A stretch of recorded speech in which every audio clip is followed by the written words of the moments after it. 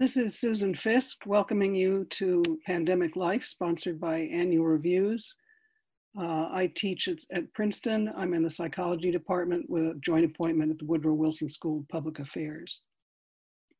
This event is the first of several discussions sponsored by Annual Reviews. We're aiming to explore how social science research sheds light on our experience and also offers practical advice on the personal, social, and cultural challenges that all of us are facing in this COVID-19 pandemic. The series builds on Annual Review's articles that our editors have selected and annotated, and the whole range of these articles appears on the Annual Review's Pandemic Life website. These events are an interactive version of that collection. The project illustrates Annual Review's commitment to bringing the knowledge and wisdom of the world's leading researchers to policymakers, practitioners, patients, the media, and the general public.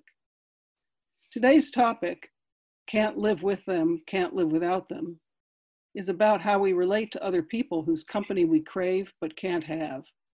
We're social creatures drawn to others, but those others right now are potential disease vectors, and we ourselves are potential carriers of the virus. So this is all our dilemma in this pandemic life, and we're hoping to give you some pointers on how to deal with this dilemma. Our three panelists today are experts in how people balance their need for social community with being safe. I'm going to introduce them briefly, and then we'll cycle back for more detail from each. If the audience, if you have questions, there's a Q&A box, and we invite you to type in some questions, and we'll be able to pick out some of them at strategic moments, I think mostly at the end. So starting with George Slevich from the UCLA Cousins Center for Psychoneuroimmunology. He's an expert on stress, especially how it links to health through psychobiological mechanisms. He is the author of an Annual Review of Clinical Psychology article called Social Safety Theory, a biologically based evolutionary perspective on life, stress, health, and behavior.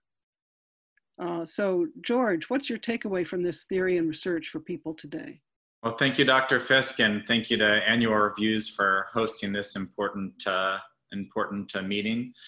I think the main takeaway from 50 years of psychological research and what we've described in the Social Safety Theory article is really that the human brain and the immune system are principally designed to keep the body safe from different kinds of threats in the environment. And those threats include obvious things like physical danger, other things like social threats that people who are angry, conflictual others, argument situations like that, social isolation, and also microbial threats, things like viruses. The take-home message is that our brain and our body is really designed to keep us safe from those different types of threats. And the best case scenario is that we don't have viruses in the environment and we're all socially well connected and feel safe. But really our brain and our body moves into a different stance, a different situation when we're under those threats.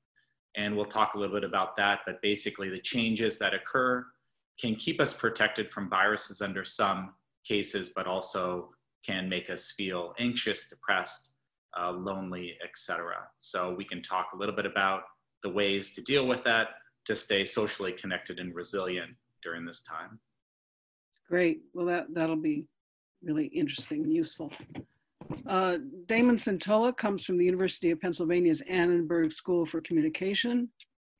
He's an expert in social networks and behavior change. He wrote with Jingwen Zhang in the Annual Review of Sociology an article on social networks and health, new developments in diffusion, online and offline. Damon, what's your message from network dynamics to our audience today? You're mute. Better. Thanks, Susan. The way that we typically think about social networks is as these pipes, these sort of conduits of transmission that carry an infection from one person to the people they know, and then from those people to the people they know and so forth, generating an epidemic. And that's given us sort of a way of thinking about transmission dynamics of viruses like the novel coronavirus. And also it gives us a way of thinking about the spread of information like public health advice. But there's another way of thinking about social networks I'm going to talk about today, which has to do with what networks work for actually changing behavior. For example, practicing social distancing, does that spread the same way as the coronavirus or as public health information? And the answer is no, that the first two spread as simple contagions, which means that contact is sufficient. But networks aren't just pipes, they're also prisms. They also shape how we see information and how we receive behaviors. And whether we're receptive to something or reject it is often structured by the social network it spreads through. And this is the spreading process of complex contagion, which is much more important for understanding spreading health behaviors. Wow, okay. Well, I can tell we're all going to learn a lot about this. And then we finally have Sharon Abramowitz, who is a medical anthropologist. She specializes in Ebola, infectious disease, epidemics, community, and data sharing, all very relevant to our issues today. Presently, she's working with UNICEF's Communication for Development, including support for the COVID-19 response. She's the author of an annual review of anthropology article called Epidemics, Especially Ebola. Sharon, what's your takeaway from this review for people in this pandemic? Thanks so much, Susan, and thanks to Annual Reviews for having invited me today. It's a real honor. So I think that the take-home message from this article is twofold. First, I think there's something that may seem sort of obvious to us. The emergence of epidemics can force social scientists to occupy extremely different positions and positionalities than they do under ordinary circumstances. And it can really force us to push our own limits in terms of turning our expertise sets into a kind of translational science that advocates on behalf of sort of core human capacity to respond.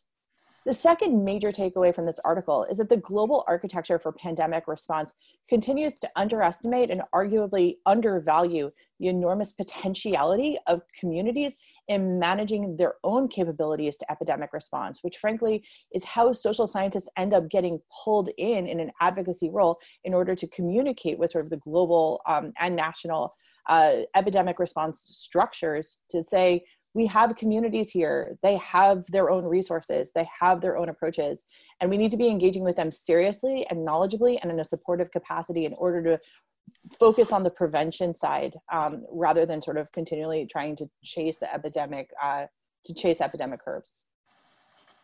Great, wow, okay. Well, this is going to be really fruitful, I think. Let's circle back to George and talk about social safety and stress and health. So you're an expert in stress. Why is social isolation so stressful for human beings? That's a great question. Thank you, Dr. Fisk. I think that social isolation is stressful for people because we're essentially social animals. You know, we got where we are in this beautiful world by banding together in tribes, by cooperating, by working together to essentially build things that, you know, most other non-human species could not. And we're particularly drawn to other individuals who are friendly, dependable, predictable, because those people conferred the greatest survival potential and advantage. And it's not just about being around other people or about how many people you're around, because it doesn't do your body a whole lot of good if you're around a lot of people who are really angry or fighting all the time or pulling knives out, or every time there's a disagreement, you get stabbed in the leg, right? So in particular, we are drawn to other people who are friendly, social, dependable, kind, and who provide us with a sense of physical safety and social safety. Now, of course, when we're isolated, that's one instance, evolutionarily speaking, where we were under the most danger or risk for potentially being attacked, where we wouldn't have a lot of social capital or social resources. And many, many years of psychological research has told us now that those experiences of social isolation, of loneliness, of social disconnection are a very strong risk factor for poor mental health, physical health problems, and all-cause mortality. And basically why we feel crappy under those circumstances has to do with the way that the brain and the immune system are geared toward keeping us safe. So for example, the best short-term strategy that your brain can mount when you're under threat is to not ignore the threat, of course, but to make you exquisitely sensitive of the types of physical and social threats that are in the environment. And the brain is using a short-term strategy to keep you alive now in the moment, regardless of the potential long-term mental health implications. So what the brain does is it turns up your anxiety signal. It makes you attentive to the different types of social and physical threats in the environment. And while that will keep you hopefully physically and socially safe in the moment, it of course has the collateral damage of causing some anxiety, threat sensitivity, hypervigilance, etc. And the immune system essentially does the same thing. The immune system, when you move from feeling socially well-connected to feeling socially isolated, ramps up immune system processes that are involved in inflammation. And inflammation is, as many of our viewers will know, is a really critical response to accelerate wound healing and recovery in the case that your body is actually physically damaged. And that immune system response is essentially important for accelerating wound healing recovery, but also can cause what we call sickness behaviors, which are things like fatigue, social behavioral withdrawal, sleep problems, etc., that don't necessarily make us feel good. So in the short term, if a person is feeling isolated, they can avoid all this by being in the company of somebody that they're securely attached to and who is reliable. But if they don't have that available, then presumably they're attentive for other people who might be possible soothing company. But they also, if the person's unfamiliar, then they have to be vigilant, right? So your theory has a lot to do with being vigilant for danger.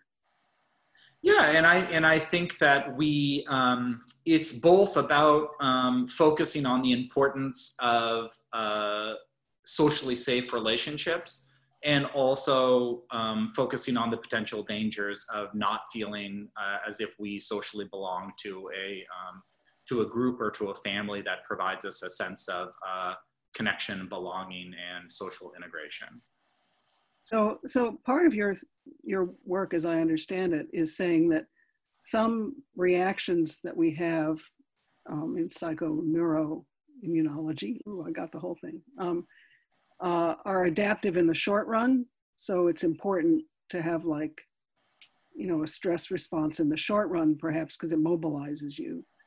But if it's something that is persistent and never lets up, then it creates damaging levels of chronic inflammation, for example. Is that right? Yeah, that's right.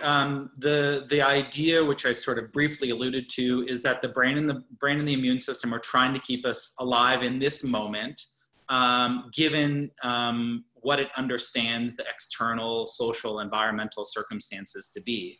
And the reason that it does that is because if the immune system fails to respond to one let's say gash, open wound on your arm, if the immune system says, well, today's Friday afternoon at 1 o'clock on the East Coast, and, I know there's a gashing wound in the left arm, but, we'll just relax and see how it goes. You have the potential for bacterial viruses to essentially infect the body that could spread, that could cause severe bodily damage or death if it's left unaddressed.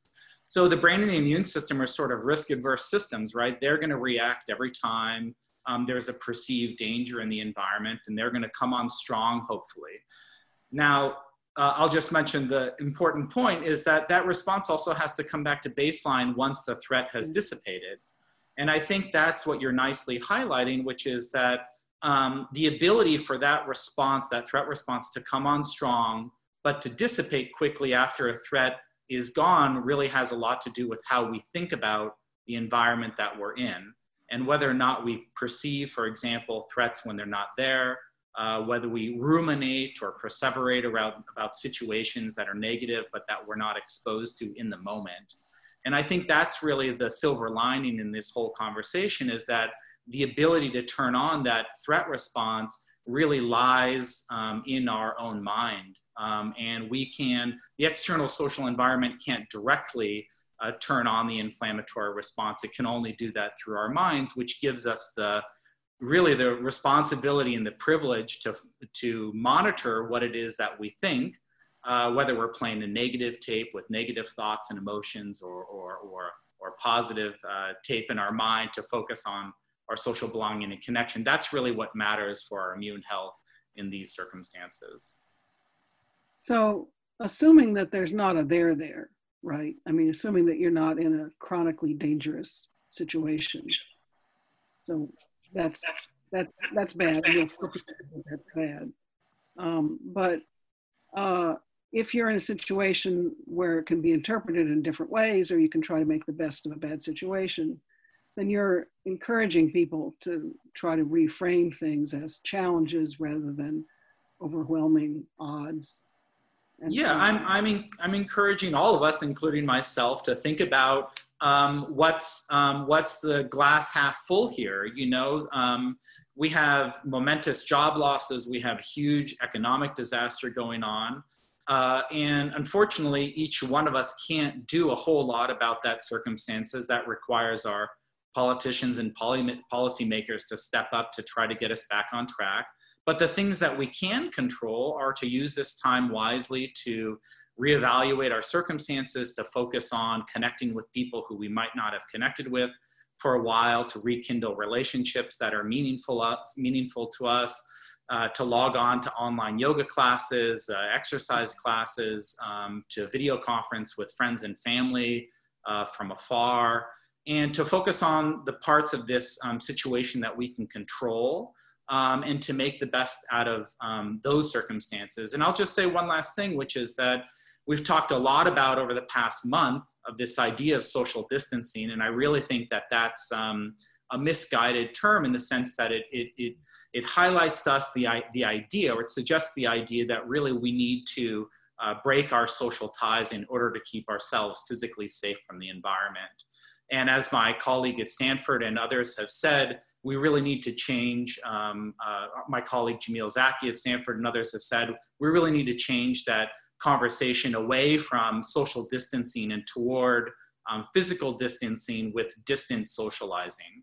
The idea that's what's most necessary to keep us physically safe is physical distance from other people, but what's most critical for keeping us socially safe and resilient is distant socializing, whether it be with individuals who we love, care about, if it's online, as I said, yoga classes, fitness classes, etc. Whatever it is that mounts a real sense of social safety and connection with physical distance, I think is really what's most important here. Well, that's really helpful for promoting social belonging and resilience, but still being aware of the harm from exposure to the potential virus. Let's focus even more on promoting sociality. Damon Santola, tell us, since you're an expert on social networks and health, what are networks good for and not so good for? Yeah, I think it's useful to explain a little bit more what I meant when I was saying that networks are prisms, particularly when we think about the spread of public health information. I'm going to use the term social distancing, although I appreciate what George said about physical distancing. I think that's a useful distinction. But to stick with what we've been seeing in the news for the last month, and to kind of think about how impactful it's been as public health advice and actually, reducing the spread of the virus. The advice came out fairly quickly afterwards, and you would see signs, obviously news broadcasts, but even in public parks, right? People were advertising it with big billboards. But what you would notice looking out your window, at least here in Philadelphia, is that there were droves of people walking along the sidewalk at the same time. And there's a large park in front of our house, and people were picnicking and talking to their neighbors. And so what you saw is a really big disconnect between the fact that everyone had heard the term social distancing within a few days. The information spread virally, but the practice hadn't. And that disconnect is the sort of meaningfulness of talking about the difference between pipes, which spread the information very quickly, and the way that we interpret and act on that information. One of the key things with public health advice is it often requires a certain amount of legitimacy. So think about all of your colleagues at work showing up for a meeting. And if you as an individual say, look, I've heard this advice about social distancing, I'm not going to show up to the meeting. Well, you're going to be judged if all of your colleagues actually show up for the meeting.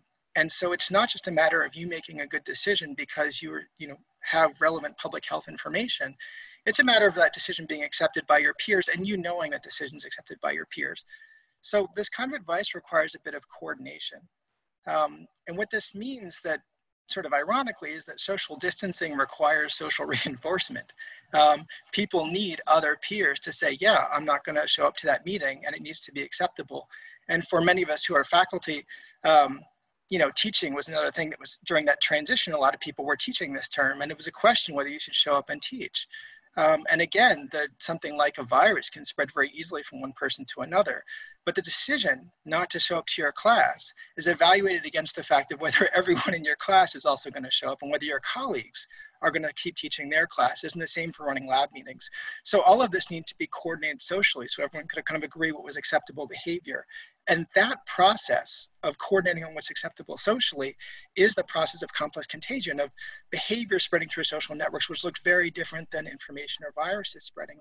And it means that when we think about spreading public health advice, whether we call it social distancing or physical distancing, the advice needs to take into account the way in which people are looking for legitimacy and looking for coordination before they adopt this kind of behavior themselves. So the pathogens spread easily through networks, and the norms spread easily through networks. I mean, people's impressions of what other people think is the right thing to do. But they're more complex kinds of behavioral transmission. Yeah, and actually the way that network scientists talk about it, there's sort of two very common ways of thinking about networks. The common way that epidemiologists and network science talk about it is from an objective perspective, where you look at the underlying graph, which is literally a series of lines connecting people to other people, and you can draw out the path of a pathogen through a population. You can also draw out the path of a behavior change through a population. But the thing is, when you look at that graph, the sort of trajectory or the number of steps that a contagion will take looks very different than the path through the network that a behavior change will take. And so what that means is that the channels that are most effective for one kind of spreading are different from the channels that are effective for another kind of spreading. And a good example of this is something like the opinion leader or the influencer. When we think about the spread of viruses, obviously someone who has lots and lots of social connections and is very active and engaged in going to meetings and events is someone who, if they become infected, becomes a vector for infecting lots and lots of other people. And this is the sort of origin of the concept of the influencer. It comes from epidemiology. So the question is, well, does that also work for spreading the kind of behavior change we'd like to see when people are engaged in this sort of social distancing? And the answer is no. And the reason is because that person is also looking at all of the other people who are not engaged in social distancing. And so these are referred to as countervailing influences. These are people who, just by their inaction, just by engaging in sort of normal practices, are reinforcing the idea that it's not really acceptable to engage in this social distancing practice. And so I actually would refer to that as norms. And I would say that those kinds of coordination processes are social norms. They do spread through social networks, but effective public health requires sort of strategizing on how to generate social reinforcement among people's peers, rather than just disseminate information. And that strategy is yeah. So I want to influence my neighborhood, right, to engage in sensible anti-epidemic behavior. What can I do as a regular person? Yeah, the effective strategies for doing this have to do with generating what's effectively called a critical mass, right? You get enough people, a kind of coalition of people, to agree that they're going to change their behavior. So think about enough teachers at a university agreeing that they're not going to show up and teach classes because this is dangerous, and they all kind of coordinate on an online platform for teaching. That then presents a kind of social reinforcement for all of the other teachers who are thinking about whether they should go in or whether they should stay home and use the online platform. And so essentially it's coalition building within a community that generates what is in essence a tipping point effect, where if enough people do it, then it shifts the norm for everybody else. So if I want the neighborhood all to be wearing face masks, I should recruit a critical mass of people to walk up and down the street alone wearing face masks. Yeah, and even more interestingly, if you think about social distancing, that's a very hard one to generate social reinforcement for, because what does it mean to reinforce social distancing? And this is where I think some of the online technologies for doing public health have become, they've kind of come to the foreground as remarkably useful things. We all had these experiences when we sort of see a link on email, and I think related kind of change we've seen is that people now add to their email signature pronouns that they think are appropriate for referring to themselves, right? He, his, him, and so forth. And that's a kind of a social norm that's spreading through email networks. People don't really talk about that decision to do it, but as you see enough emails reflecting that change, it becomes expected that you'll reflect it as well. And so I think that we'll start to see that kind of thing on Twitter and on Facebook and so forth, where people can sort of signal in a public way that they're engaging in social distancing. And a number of the contagions that we've seen spread over social media that have these kind of surprising social aspects to them, where people support a movement. A good example is one to support the Supreme Court's hearing for same-sex marriage. And this was something that spread through Facebook when people changed the logo on, or the sort of profile page to include the sort of equal sign. This contagion spread to like 3 million people in a week. It was a massive contagion, but interestingly, it didn't spread like a virus. It spread through these sort of reinforcing networks because there was a bit of social risk with associating yourself with that movement. And if people had enough sort of reinforcement in their online community, then they would change their profile as well. In fact, if they got enough social reinforcement, it would be conspicuous that they didn't change their profile. And that's when norms start to shift. And that's what you would see with face masks and with social distancing as well. If enough other people are doing it and you're not, then all of a sudden the burden is on you to conform. And so social media technologies become a really interesting vehicle for signaling these kinds of public health behavior changes in situations where part of what we're trying to do is reduce physical interactions.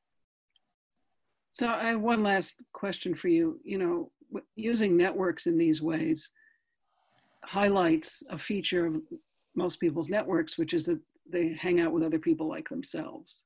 Right. So there's stratification, there's homophily, which are basically all fancy ways of saying people hang out with people like themselves. Right, yeah. And your question is how would it spread from one group to another group if everyone's sort of in their own group? Yeah, I mean, echo chambers can be soothing, right? Because everything's familiar and you're sharing the network with people who are predictable and, familiar. But how do you get people out of the rut? Yeah, so one of the effective strategies we've used so far is we've built online communities between groups that historically are invested in echo chambers. So the classic one is Democrats and Republicans, although they're, the degree to which they're actually socially isolated is unclear, but it stands as kind of a paradigm of what we think about as echo chambers. And it turns out that if you construct the right kinds of sort of bridging ties between these two groups, these are referred to as wide bridges, which allow for this kind of social reinforcement of opinions across groups, it's strikingly effective in allowing each group, the Republicans and the Democrats, to sort of come to a mutual understanding of what they think is the right opinion or the right view or an acceptable behavior. And so in this context, this was, I think you saw this was the PNAS article, but this was looking at opinions about climate change, where we took two groups that were initially highly polarized on whether or not Arctic sea ice was actually decreasing. And we showed that by connecting them in the right way and having them interact in a sequence of exchanges, opinions in both groups became more accurate, and also the polarization between the groups disappeared. Interestingly, a number of different strategies for connecting them failed. So it's not just a matter of having people interact, which can actually worsen polarization. But if they interact in the right kind of network, and this goes back to sort of the pattern of connections that really reinforce the spread of a new behavior or a complex contagion, network strategies online can be very effective for bridging across echo chambers, or bridging across diverse groups with initially different opinions, and generating a sort of sense of social consensus across them.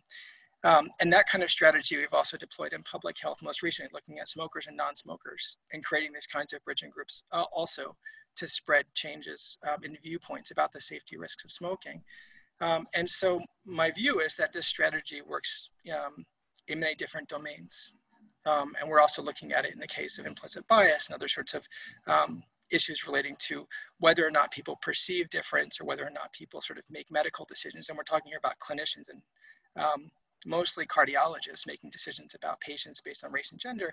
But remarkably, putting people into these kinds of network structures also changes implicit bias and increases their receptivity to different patient conditions. And so people who would normally be excluded from mainstream healthcare wind up being included in mainstream healthcare as a result of these kinds of interactions, which suggests that online networks can be equally effective as face-to-face networks for changing these kinds of social norms. Wow, the power of networks. Exactly. And let's turn to the power of community and of people who really understand community. So Sharon, you've been involved in dealing with communities' responses to an even deadlier epidemic, Ebola, which was in fact prevented from becoming a global pandemic.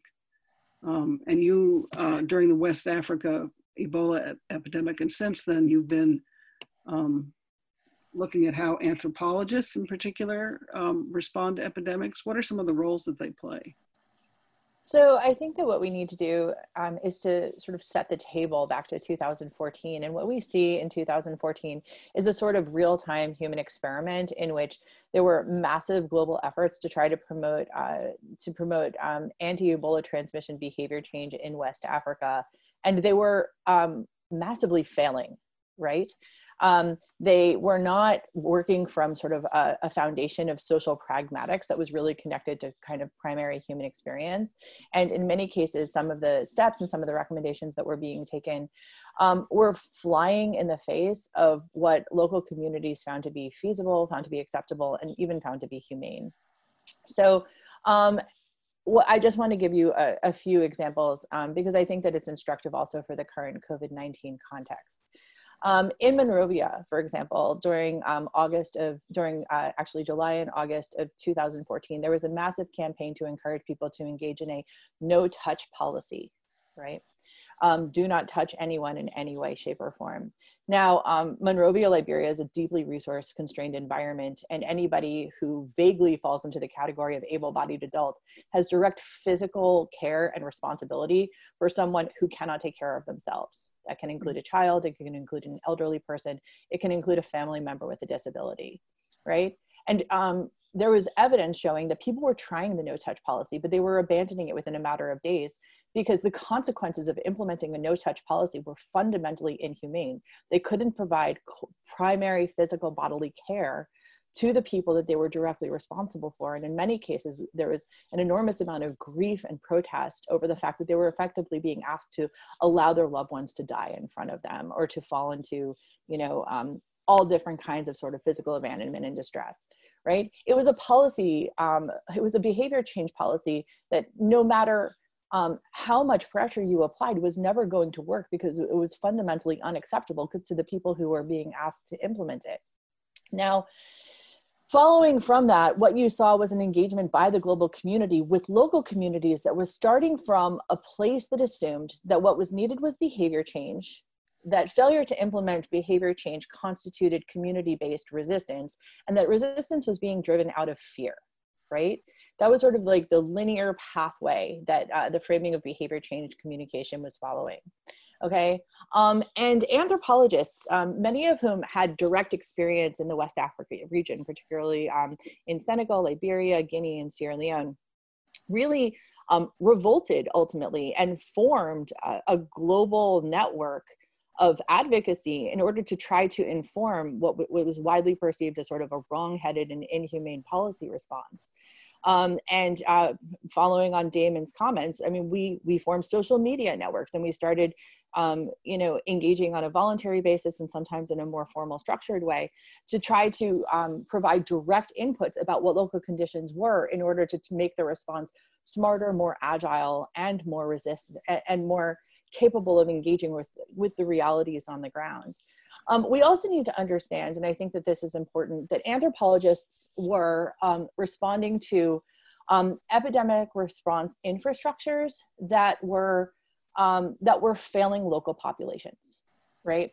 So for example, people, much like the testing environment in some countries right now, people were being asked to call into hotlines to report sickness among themselves or relatives, and they would call multiple times. They were expending funding they were spending money in order to call, and then there would be nobody at the other end of the hotline to answer the phone, or days would go by without an ambulance coming by to pick up a family member who had died, right? These were deeply, deeply, deeply distressing experiences. And it became very, very clear that there needed to be a fundamental pivot to how we understood how people responded to these kinds of environments, right? We needed to shift from a place where we were presuming that people were operating from a place of fear, and we needed to understand that people were operating from a space of the entire, you know, frame of the human condition. The people were, you know, being brave, they were being altruistic, they were trying to be pro-social, they were trying out new behaviors, and they were rejecting the ones that weren't feasible. And the long-term consequences of that is that there's been a pivot to a meaningful understanding, or at least it's in progress, but there's a pivot to a meaningful understanding that when communities aren't accepting behavior change, it's not just because they're afraid and they're refusing and they're resistant, right?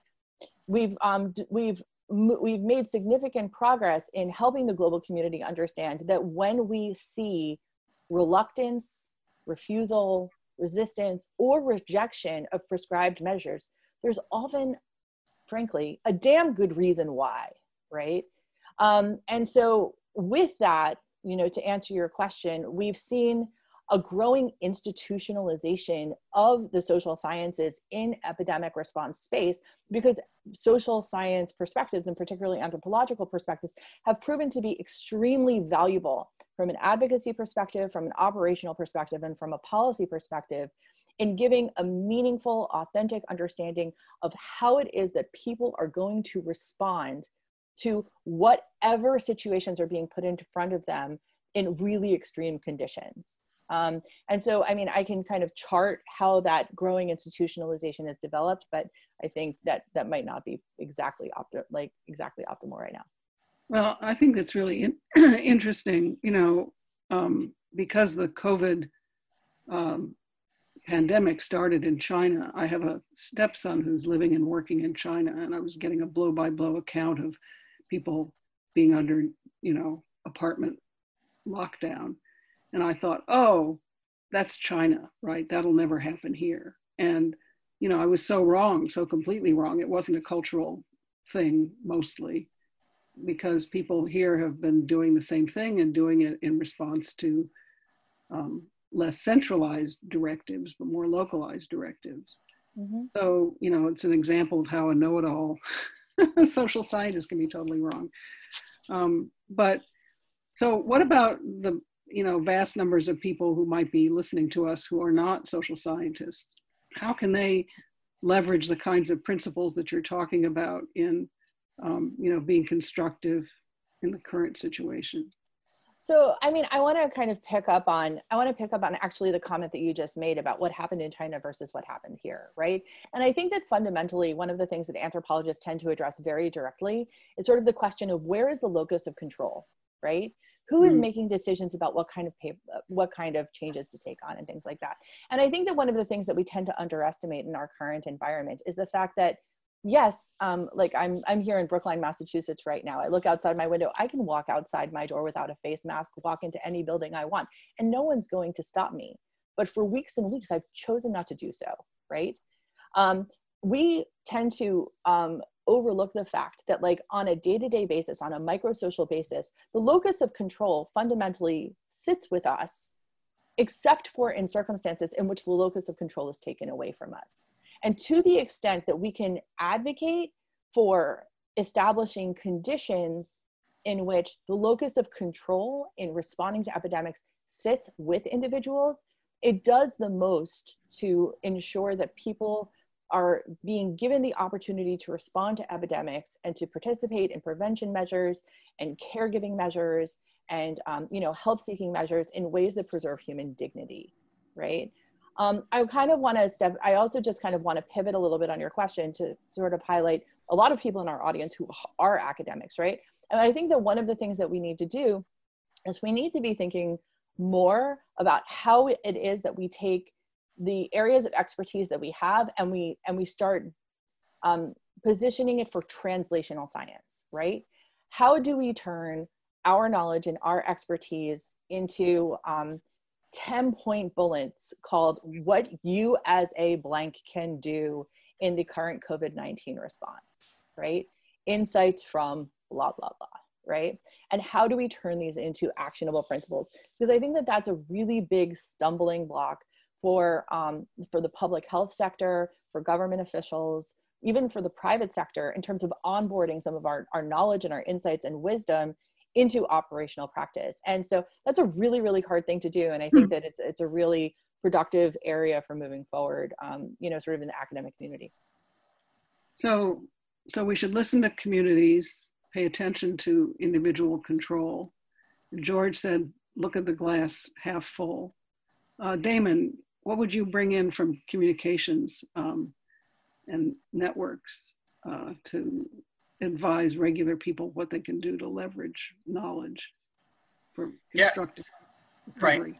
Yeah, I think that the example of the face masks is a good one, because what you tend to see now is a bit of crowd-mediated social control, which is people are tending to respond to, and like in English we're now referred to as COVID shaming or coronavirus shaming, where if there's someone out without a mask and coughing in a public space, people feel comfortable saying something to that person, which wouldn't have been true a month ago, right? And partly the reason why you feel comfortable saying it is there's enough other people wearing face masks that that people are thinking the same thing you're thinking. And when we think about these kinds of changes, they really are changes in social norms. And part of what Sharon's bringing up is that one of the reasons why a lot of public health interventions are difficult is because they inadvertently contradict or run against social norms that are kind of implicit within our culture, but also within other cultures. And this has made public health campaigns, particularly in sub-Saharan Africa, like Ebola interventions, but also like HIV interventions, particularly difficult. And so one of the strategies that's been really effective is to take a step back and ask about what the existing norms are and why the sort of interventions are being essentially rejected. I mean, I don't know if you want to use that language, but they're not accepted because they basically contradict things that people believe in culturally. And so one question is, well, how can you reframe that experience socially so that it becomes more acceptable among your peers?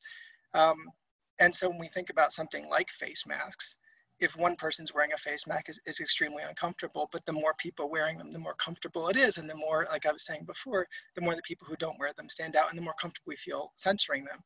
And that's really a shift in social norms. And so the strategy, I think, is to communicate in a very explicit way using social media channels to peers and colleagues that these are norms that you're adopting, that you're not going to show up for a meeting. I mean, we're all not showing up for meetings now, but you can think about it a month ago or 6 weeks ago when you could have signaled to people that you're not showing up for meetings and this is an intentional decision to prevent the spread of the disease. And that the more people who signal that, the clearer the message is that that new behavior is acceptable.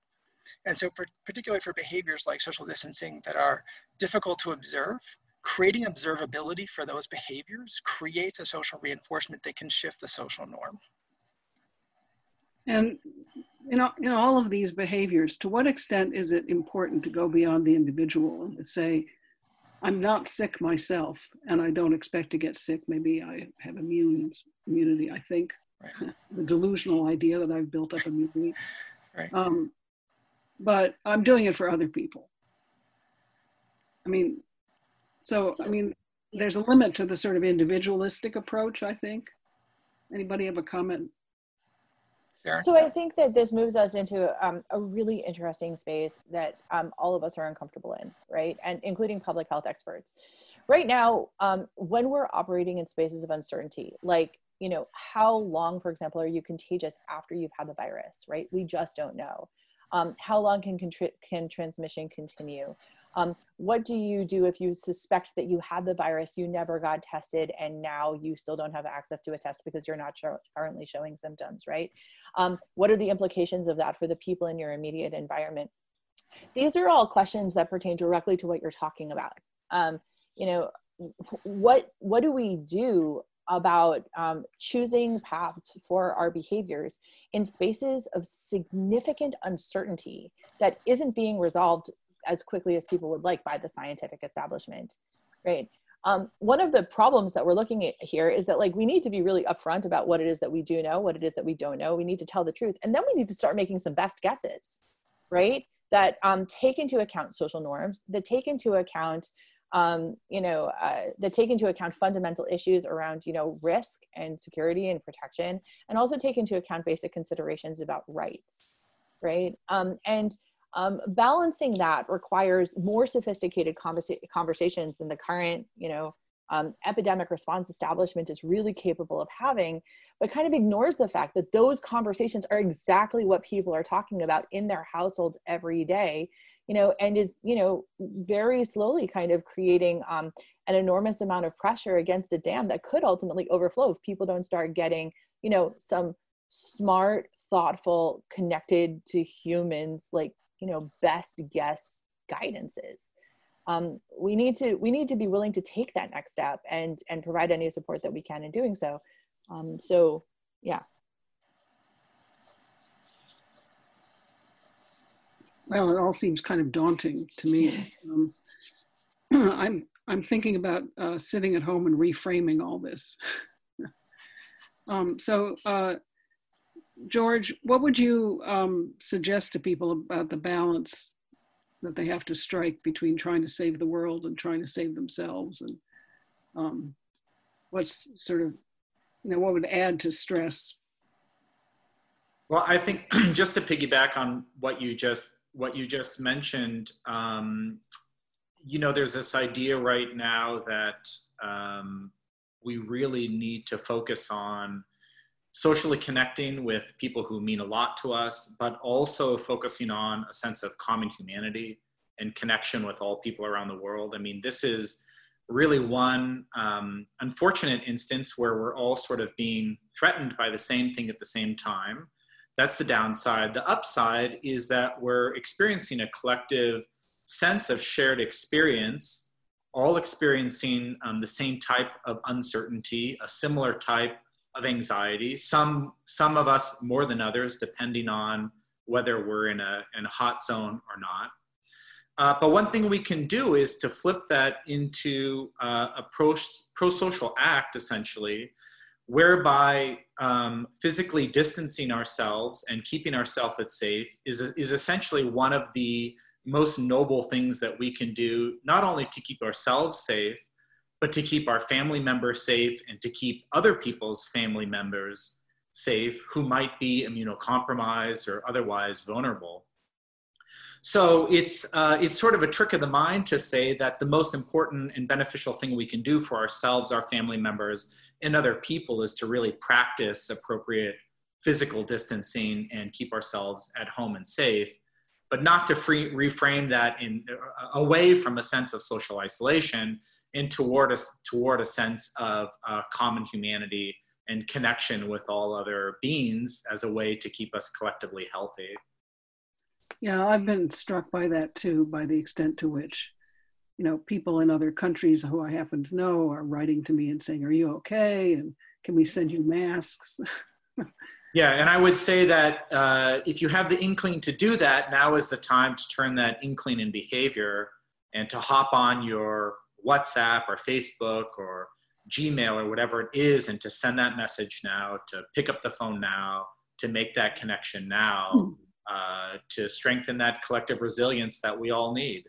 Yeah, I think that's a wonderful note for us to end on. You're here. So we haven't time, I'm afraid, to go into Q&A, but I hope the discussion's been helpful, and Annual Reviews is going to follow up with people who registered for the event. There's a recording of this, which will be available to people.